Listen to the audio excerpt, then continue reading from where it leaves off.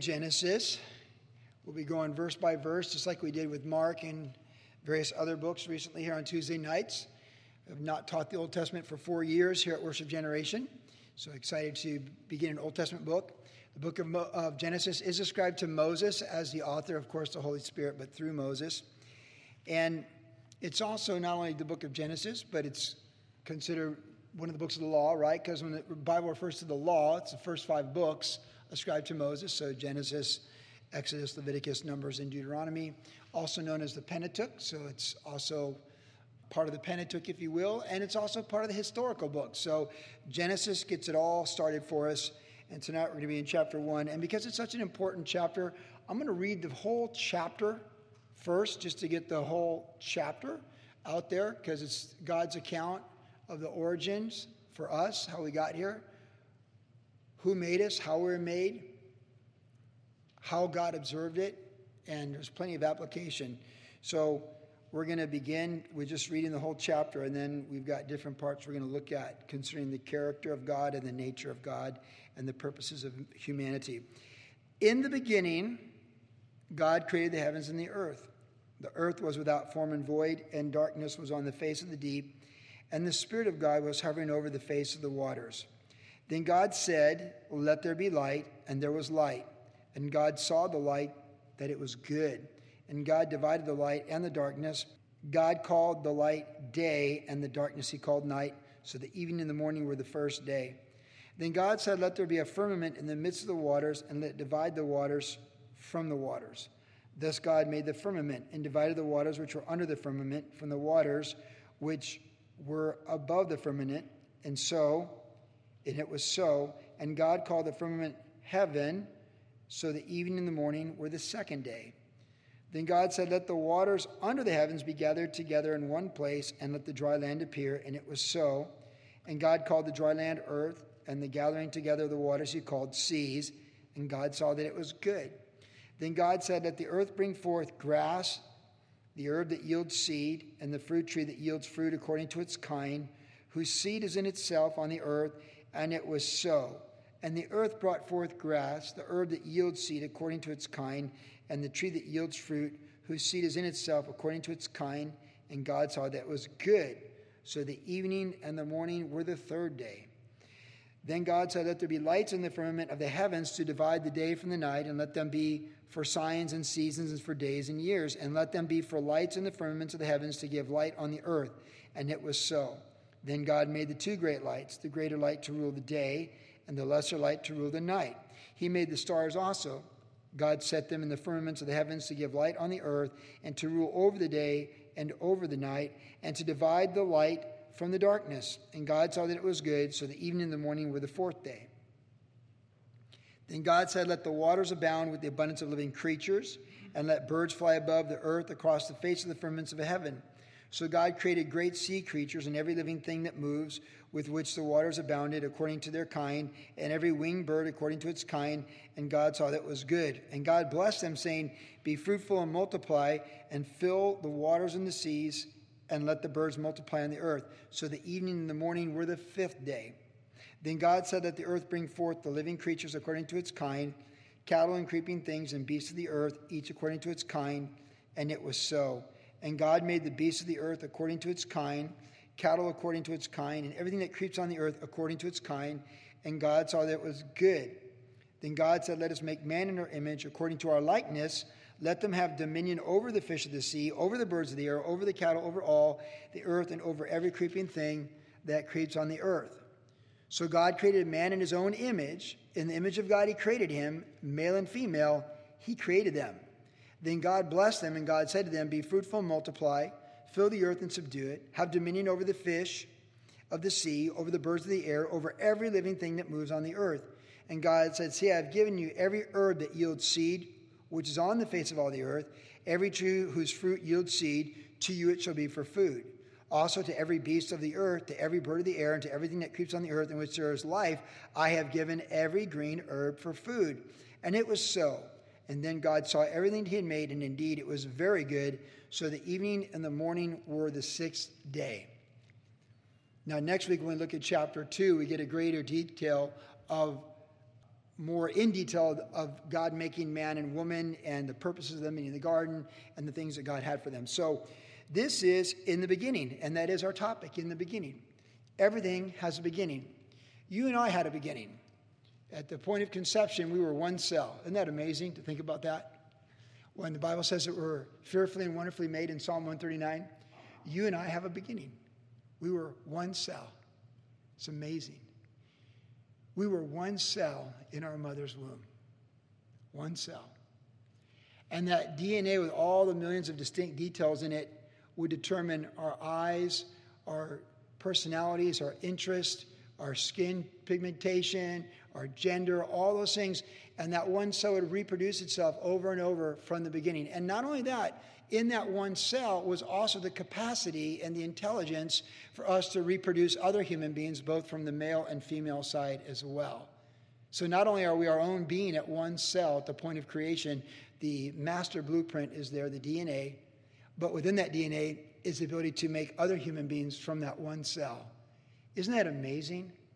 We all have a beginning. So take your birthday and just go about 9 months past that, right? So March 21st, 1961, summer of 1960. Somewhere there, Joey Brand was conceived in Diane Brand's womb as one cell. And thus I'm still going here, 58 years of life, and rolling forward. We all have a beginning. There are beginnings and endings, aren't there? We know that. When you go to any cemetery like the one by Walmart there in Huntington Beach off Slater, you go in that cemetery, there's a name, there's a beginning, and there's an ending.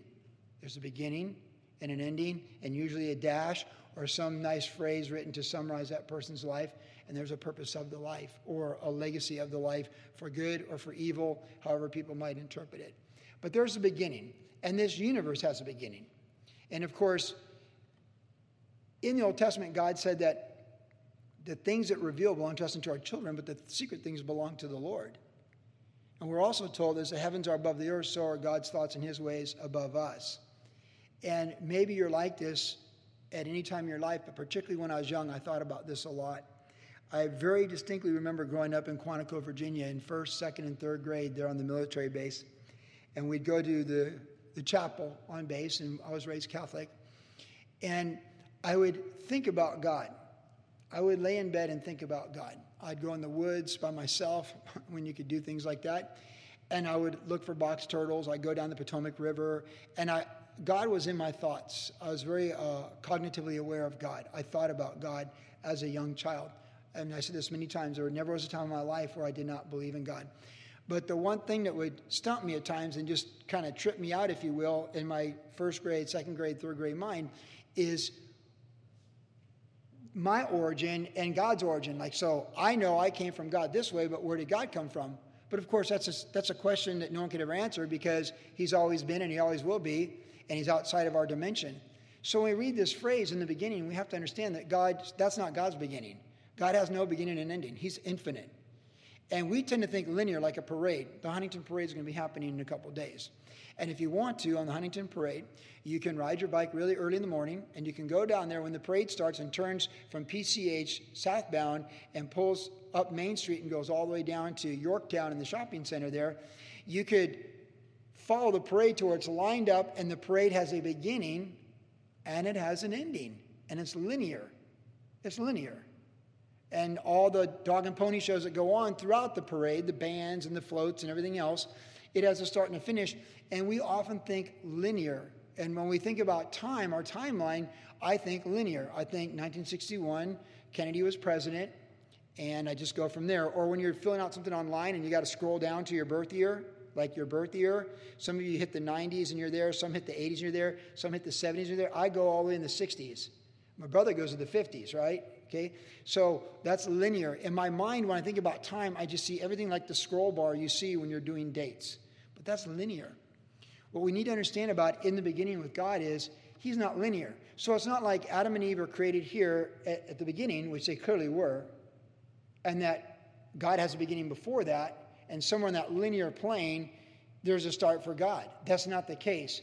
God's of a different dimension. And he doesn't have a beginning. He has no beginning or ending. He's infinite. In fact, the best title for God that describes God is the one he gave himself when Moses asked him at the burning bush, who do I say sent me? And he said, say that I am has sent you, the all self-sustaining one. So he's made clear that our finite minds cannot understand his infinite wisdom, nature, existence, at least not in this dimension. But we're to receive it by faith for our origin and understanding of the purpose of our life, and we'll receive it by faith for obedience of our life, and to receive by faith all the other promises he gives us, so that when we step into eternity, and we step into eternity into a different dimension, that we enter his dimension. We also know concerning dimensions that Adam and Eve were created in this dimension in time, space, and matter, but we know that the angels existed out of this dimension previously. So that's another factor in this equation, because, of course, Satan is in the Garden of Eden in chapter 3, and he was cast out of heaven, as Scripture interprets Scripture, and he's outside this dimension as well. And we're told that even his fallen angels and his armies are principalities and powers, or organized forces in the spiritual realm, or the heavenlies. So when we think about in the beginning, this beginning is time, space, and matter.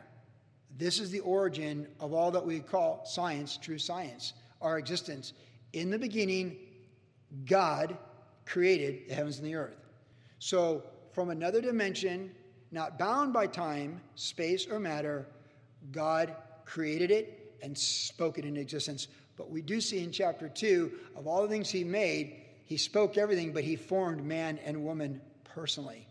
Also in his image, interestingly enough. So that's worth noting, the distinction which separates us from the rest of the animal kingdom and everything else that's in time, space, and matter, is that we are his crown jewel. Jesus didn't come and die for my animals or your animals. He came and died for us because we act like animals and live like animals as sinners, born sinners, rebels against God. But we're created in his image. All the other things created in the universe that goes in its order, they reflect his glory as it's declared throughout the scriptures in so many places. But you and I, humanity, however beautiful we might be, or however scarred we might be with the decisions we've made in life, from the point of conception, one cell, our beginning, we're an overflow of the beginning and created in his image for his purposes. And as Billy Graham would say, we're created to be saved by the Redeemer who also created us, and then upon being saved, we're saved to serve and fulfill our purposes. And everything is a redemption from these first two chapters. The first two chapters of the Bible are beautiful and sin-free. The last two chapters of the Bible are beautiful and sin-free. Everything else in between is the story of redemption, blood, sacrifice, and sin, atonement, and grace, and mercy, and judgment, and all those things. So in the beginning, this is our origin. There are only really two possible worldviews, and there are basically the marketplace of worldviews for origin are two. There's only two real possibilities. The biblical record that God, who does things with order and design, think of the tabernacle, think of everything he does has order and design. There's randomness, but there's order and design. That God, this is his record, and we either believe this and receive this by faith, or we don't and reject it through unbelief.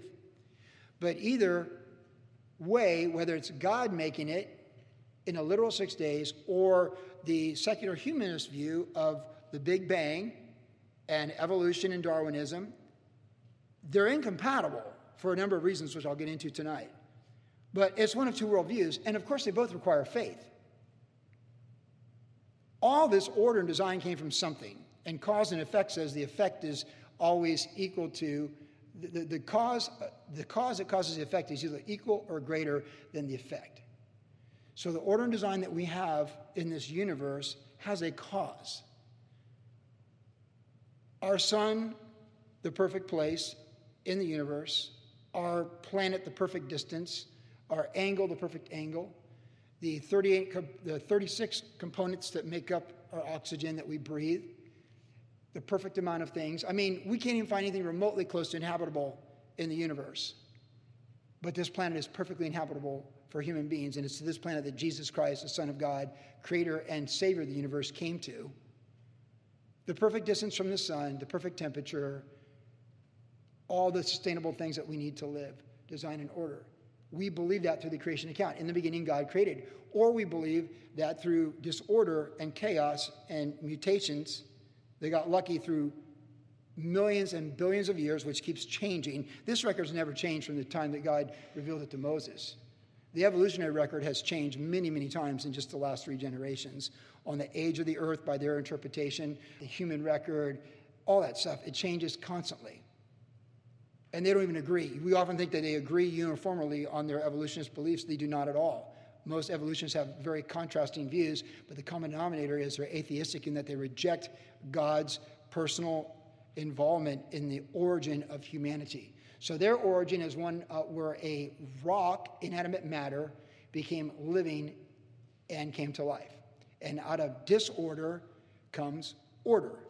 Out of death, by Darwinistic worldviews, comes life and order. Now remember, those worldviews shape the philosophy of every evil, tyrannical, authoritarian government that we've watched almost destroy the human race in the last 200 years. Just keep that in mind. God's worldview is one of order. We're a God of love with specific purpose and design, knowing the hairs on your head, created this universe, as he said, created humanity, as he has, values all humanity, however flawed it is, and has a plan for every human being, and has a purpose for all of our lives. One has no purpose, and it's dumb luck and random. One has absolute purpose with divine origin and accountability. One has faith in God as the creator and establisher of the universe. The other has faith in unscientific belief systems to account for origin. Pastor Chuck used to say, and I've heard him say it, the lack of people believing in creation in a young earth is not because there's a lack of evidence. It's because they choose to rebel against the one who created it. It's not for lack of scientific evidence, or even more importantly, biblical record, because the Bible always proves itself against any pseudoscience or archaeology that would seem to contradict the Bible. It always ends up proving itself. Let God be true and every man a liar. And it is. It is a science book. It's a book of history. It's a book of origins. Now, those are 2 choices. When our kids go away to colleges, they have professors that get up and say, you got lucky. And from a rock came life that just kept evolving and ultimately became a human being through enough chaos and disorder. Or very few professors, but there are some. Remember, Pastor Jeremy is technically a professor, and he taught for years science. And that there's purpose and order and design. One produces the culture and society that we now see, where the ancient boundaries are removed. The other preserves life and defends life. The legacy of these 2 worldviews in the last 200 years and what they've brought to humanity, compared to each other, one brings life and one brings death. One serves people and loses his life for the glory of Christ. The other rules over people and takes life for the glory of man and the exaltation of men. They're only 2. They're not compatible, because God's not the author of death. Man is. And God doesn't work through death apart from his son dying to give us life. So in the beginning, it's the book of origin. God created the heavens and the earth. Now, God has revealed a few things about himself in this chapter. The first one is his actual substance. The word God there in the Hebrew is Elohim in the Hebrew, and it means, it's translated gods in other places, and it literally is what we call a uniplural noun, so it means more than one within one. This term is also used for marriage, where the man and the woman are one. The 2 become one. They're distinct, but they're one. So it's an interesting phrase, the idea of the compound unity, a uniplural noun, like it has in that description of marriage. So Elohim, gods, or God more than one within one. Because I am the Lord, there's no other. So there's not multiple gods like the Greek gods or the Roman gods who took the names of Greek gods and gave them Roman names, like Neptune, Poseidon, stuff like that, one and the same. But God. Now, when he refers to himself in the Old Testament as God Almighty, it's Yahweh, the Lord, which traditionally is translated all uppercase capitals L-O-R-D. It's not Elohim, or El even, like El Shaddai, or those other interpretations where it's just El, God singular. It's Elohim. So the very first verse of the Bible, the word Elohim is used in God revealing himself to humanity and to the human record. He's more than one within one, but he is one. And the very next verse is interesting because the Spirit of God was hovering over the face of the water. So the Holy Spirit's introduced to us in the second verse of the Bible. So we see God's triune nature in the very second verse. Then in verse 26 we read where God said, let us make man in our image according to our likeness. So it's a pluralization of the phrase, but God is one, I am the Lord, there is no other. So harmonizing Scripture, we see that God is triune in his nature, Father, Son, and Holy Spirit. And we see at the baptism of Jesus, the Holy Spirit descending on Jesus, who's literally in time, space, and matter, and the Father saying, this is my Son, in whom I'm well pleased. The same thing at the Mount of Transfiguration, the Father speaking while Jesus is there. Because some of the cults will say that God revealed himself this way in the Old Testament, this way with Jesus, and this way with the Holy Spirit, that he took on 3 different forms at 3 different times. That's not correct. That's totally heretical and damnable theology. God is triune in nature. He is Father, Son, and Holy Spirit. We also know in the New Testament, when we think about Jesus, though he's not personally mentioned in this chapter, we know in Revelation he's the Lamb of God slain before the foundation of the world. And we also know from Hebrews chapter 1 that nothing exists that wasn't made that Jesus didn't make. We're told in Colossians that all things that are made by him and for him, in him all things consist. We're told in the Gospel of John, in the beginning was the Word was with God, and the Word was God, and nothing was made that was not made but by the Word, and the Word became flesh and dwelt among us. So Jesus is ascribed as a creator of the universe within the Scripture. And when you study the Bible, which is hermeneutics, the science of biblical study, Scripture interprets Scripture. And the more random one verse is, it doesn't take away from it. But if you have one random verse and you have continuity of 30 verses, those 30 verses interpret the one random verse. You follow me? So in hermeneutics, we know that the Holy Spirit's revelation is that everything was not only made by Christ and for Christ and him consist, but it's all for him. So everything made is for Jesus Christ as the creator, and he's holding it all together right now. He's the atomic glue holding this universe together right now is Jesus Christ. So in verse 1 and verse 2, we see God, Elohim, triune in nature. We see the Spirit of God hovering over the face of the earth. And we also see that Jesus Christ, with complementary verses from the New Testament, is the creator. The creative element of the universe is ascribed to the Father, the Son, and the Holy Spirit in his triune nature. So in essence, God is triune in nature. This is very important because, for example, the Jehovah's Witnesses believe that God the Father made God the Son and then made everything through God the Son. They give him a lesser place. But they're all, Father, Son, and Spirit are omniscient, all-present, all-powerful. They share the exact same substance in different form with distinctly different personalities. And you say, I don't understand that. Well, that's what I used to think about when I was 6 years old, too. Just because you don't understand it doesn't mean it's not true. Just because a human mind does not understand God's triune nature does not make him not triune. Truth is truth, and it'll always stand for what it is. You are who you are, whether your husband or wife or your relatives understand you or not. You are who you are. And God is who he is in his essence, being triune. And we need to understand that at the dawn of creation. In the beginning, God, the Father, the Son, and the Holy Spirit created the universe. Jesus is holding the universe together.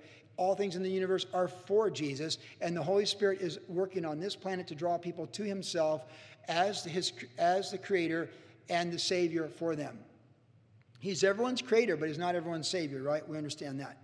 So God created, and he made it, verses 1 and 2. Now, we read on in verses 3 through 5, we have the first day, and it says, then God said, let there be light. God saw the light, it was good. Light was good.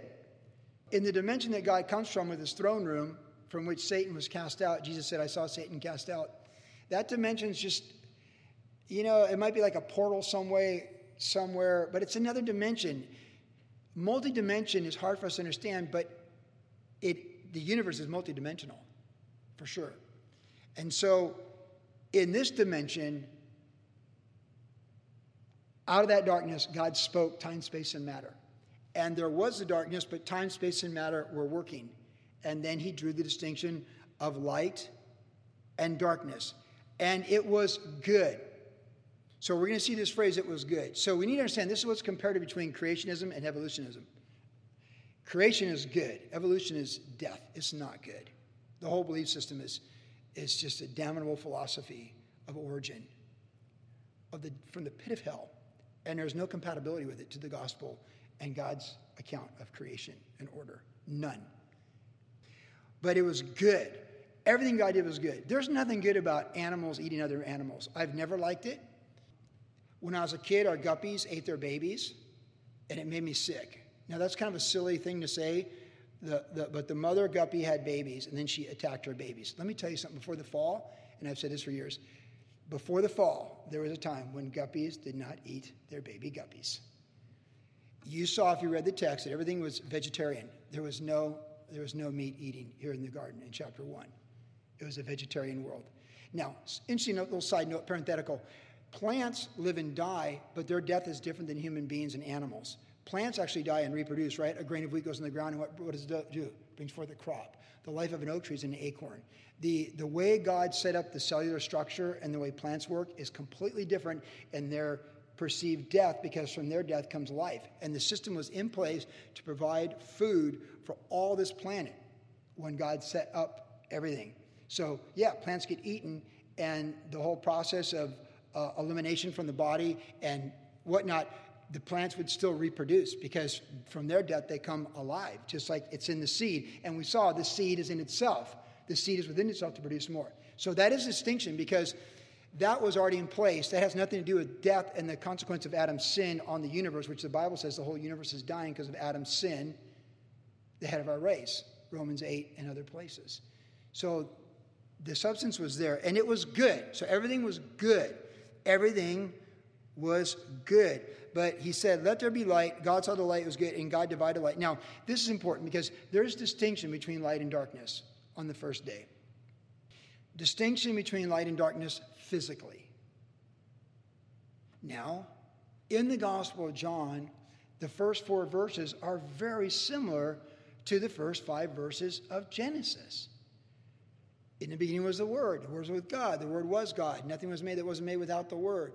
And he is the light and the life of men. In fact, in the Gospel of John, as the account goes there, it says, in the beginning was the Word, and the Word was with God. The Word was God. He was in the beginning with God. All things were made through him, and without him nothing was made. In him was life, and the life was the light of men. And the light shines in the darkness, and the darkness did not comprehend it. Distinction. Now, we know throughout the New Testament, even with Jesus' teaching, when he healed the blind man in the Gospel of John, and they said, are we blind too? Well, if you say you see when you're blind, you're blind. But if you say you're blind and you believe, then you'll see. He drew the distinctions of light and darkness. In other words, the physical light and darkness we see here in Genesis on the first day is a type, really, of spiritual light and darkness after the fall. Because even like when it talks about the rapture of the church, we are children of what? The light and children of the day. So we don't walk like those who walk at night in darkness. And we're told not to walk in darkness, but to walk in light as children of the light. Jesus said that he is the light and the life of men. But men love darkness, and they don't come to the light lest their evil deeds be exposed. So it is very interesting, the contrast, the physical contrast of light and darkness, and they can never coexist. Either these lights are on in here or they're off. We're either in the light or in darkness. We don't have light and darkness. They're mutually exclusive of each other. Light and darkness. It's one or the other. And if anyone be in Christ, a new creation, all things have passed away, all things are new. But in Adam, all sin and die, and in Christ, all are made alive. There's not a gray, ambiguous area in moral things with God any more than there's a gray, ambiguous area in the physical things of light and darkness in God's universe. And what is hell? It is outer darkness. There are descriptions of hell. It is to be by yourself. It is to be self-condemned.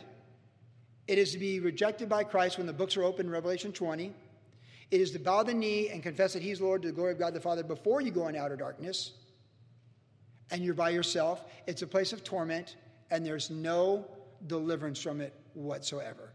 It is eternally set in motion in another dimension. It's the exact opposite of the kingdom. Because in heaven, in the new heaven and new earth, the presence of God is the light that's brighter than the sun, and there's no need for a sun because his presence is the light. His kingdom in eternity described for us in the last 2 chapters of Revelation and other places is a kingdom of light. There is a distinction. And even so, in the last 2 chapters of Revelation, what's pure is pure, what's defiled is defiled, right? It says it's this or it's that. And this is what's in the kingdom, and this is what's out. And there's distinction. Our society and humanity has a history of loving moral ambiguity, gray areas. With God, things are true or they're false. They're right or they're wrong. There's justification or condemnation. There's in Christ or in Adam. There's heaven and there's hell. There's with the Lord and the saints for all eternity, or there's in outer darkness by yourself, imploding on yourself. And it is one or the other in the next dimension. So God has the distinction of light and darkness here on the first day. And that distinction, though physical, on a literal day, it's a literal day. The evening and morning was the first day. If he wanted to say ages, he would have said ages. If he wanted to tell us we came from a monkey, he'd tell us we came from a monkey. We came from his image. Let us make man in our image. If you want to tell us we came from a fish, he'd tell us we came from a fish or an alligator. Let us make man in our image. And it is blasphemous to try and describe humanity coming from anything other than the handiwork of God himself in Genesis 2. I call it blasphemy because it attacks his character. Because everything he did is good, and everything about evolution is not good. It was good, and there's a distinction. It's incompatible views. There are people that try to harmonize those views, but it's incompatible. The Hebrew word here means literal day. It's the only translation that you can have with this word. There are different Hebrew words for ages. So if you want to say the ages, like the Ice Age and the post-flood world, you could use that word, describing a century or a couple centuries. But this is the word for days, like today, July 2nd. That's the word. God says what he means what he says. That's also a principle of hermeneutics. You read the Bible at face value, and you let God speak. So the distinction is really important for us. Now, as we look at verses 6 through 23, we get the sequences of days. So the first thing is light and darkness. The second day was the atmosphere separation in the water, separated from the atmosphere and the various levels of the stratosphere and all that kind of stuff. So we see there in verse 8 that the evening and the morning were the second day. So there's a literal second day.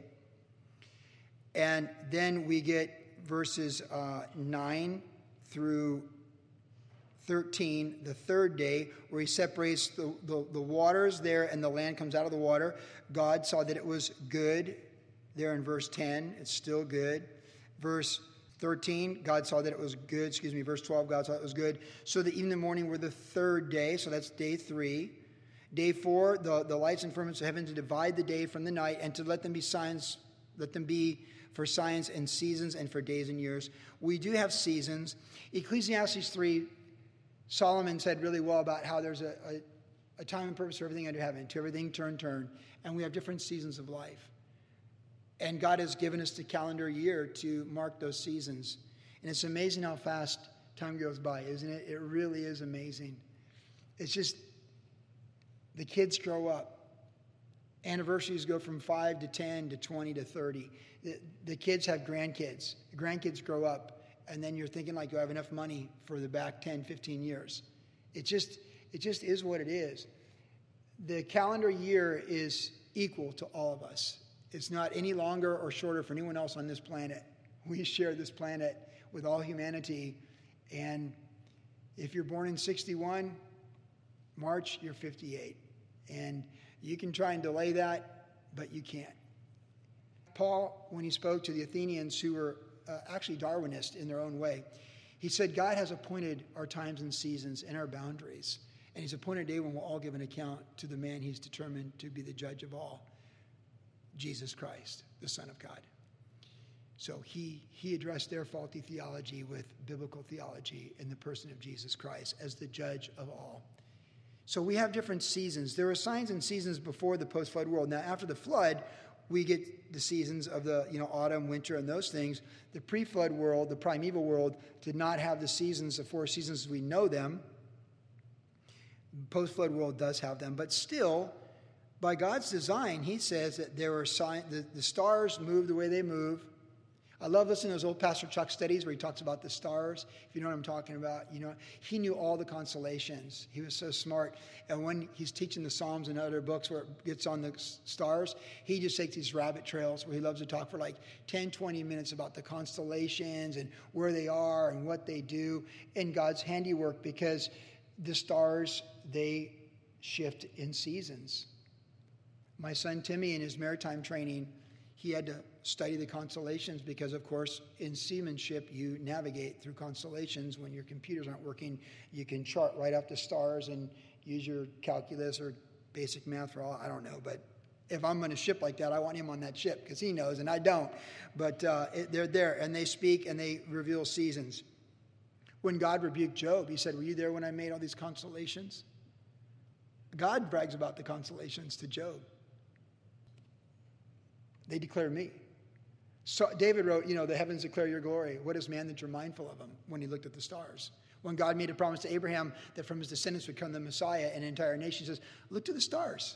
I'm going to give you more children than what you can see in the heavens. From a woman who was barren. God used the stars, not just for seasons, but it's like, wow, space, the final frontier, right? It's like the stars, they're amazing. They're glorious. Whenever I see pictures of like black holes and supernovas, I just go like, wow. Like, as amazing that is, it still comes back to planet Earth, because everything God did in this universe revolves around his son coming to this planet to die for you and me, to redeem us, his creation. It's amazing. So he made the constellations and all that, the sun and the moon, and we see there in verse 18 that it was good. Then verse 20 through 23, God made the water abound with the abundance of living creatures. This would include all the dinosaurs in the water. Of course, in the book of Job, he talks about Leviathan, this massive sea creature. Living creatures, birds that fly across the earth, the face, the firmaments, the heavens. So the ocean life and the birds there on the fifth day. God saw that was good. He blessed them, saying, be fruitful and multiply, fill the waters and let the birds multiply on the earth. And they did. And the evening and the morning were the fifth day. Then that 24 through 25, we see the first part of the sixth day. So the first part of the sixth day, the literal sixth day, God made the insect world, the mammal world, and the reptiles, all that stuff, the dinosaurs, all of it right here on this sixth day.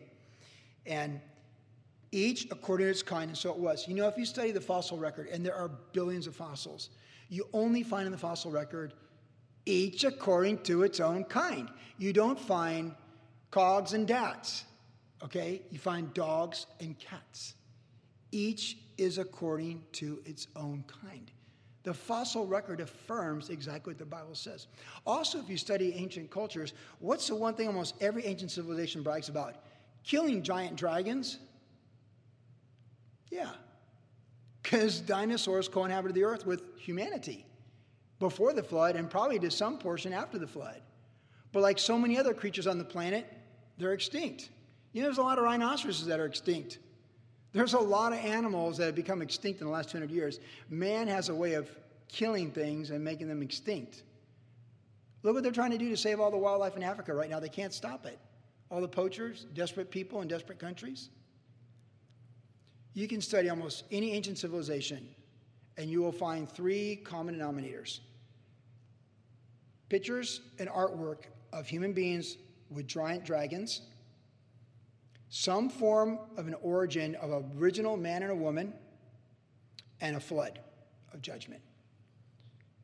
You can do the homework yourself, and you can find that to be true. But you can go to Institute Creation Research and see the summarization of it all.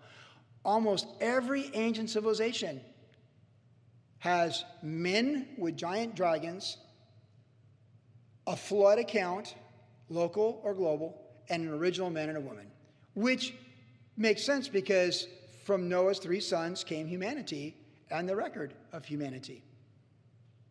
That's why we're going to study this in Genesis chapter 9 and 10 and 11. Genesis chapter 1 through 11 are the most attacked chapters of the Bible, because the devil knows if you discredit Genesis 1 through 11, you discredit the gospel of Jesus Christ.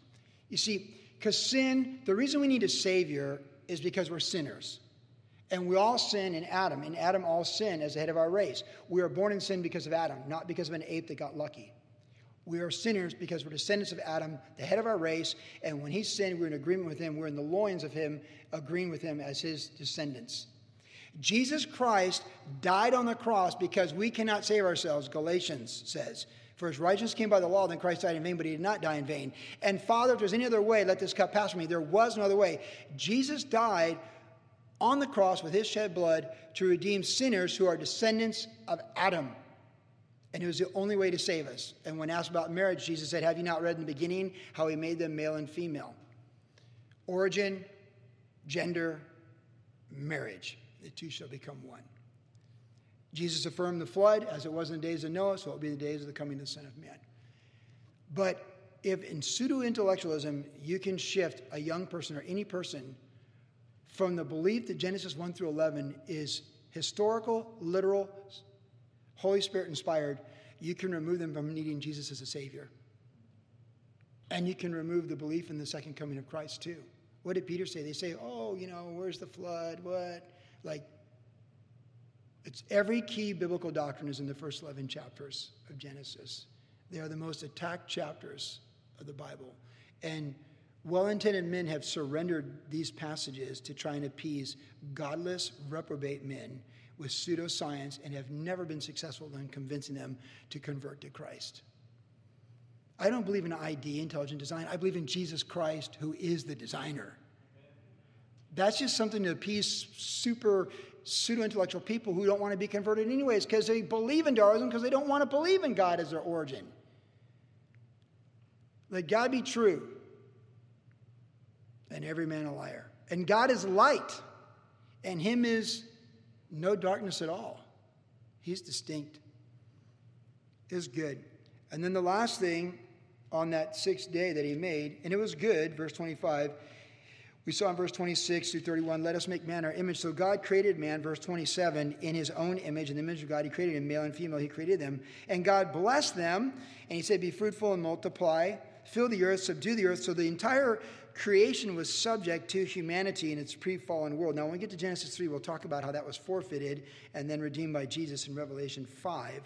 But for now, it's such a, by the way, isn't this a happy chapter? This is like a feel-good, fluffy, happy chapter. When you read about the raping of Dinah later on in Genesis, I don't like that chapter. When you read about Lot's house, the angels come trying to rape the angels, I don't like that chapter. Book of Judges, when the woman gets raped and they cut her body in pieces, I don't like that chapter. There's some chapters of the Bible I do not like. I still read them every time I go through the Bible. I like Genesis 1. And you should too. But here's the most beautiful thing about Genesis 1. We have to ask ourselves this question, because since everything was made for us, by God for us, and it's our stewardship, he's given us the food, the vegetation, it was all there. And it's emphasized there in verse 31, then God saw everything he made was indeed very good, so that even the morning were the sixth day. Genesis 1, everything is good, it's very good. It's the most blessed existence that this planet's ever known. It was before sin and death, and that shock wave, like a sound wave that went out through the entire universe, killing the universe, bringing entropy upon the universe, decreasing the energy of our sun, decreasing the energy of the universe that expands. It all happened the moment Adam and Eve rebelled against God and rejected his authority over them and chose the rebellion over the love and submission to his authority. But it is good, and it's a reminder to us before we go our way tonight that God is good. David said, taste and see that the Lord is good. Now, life is hard. We've been talking about this.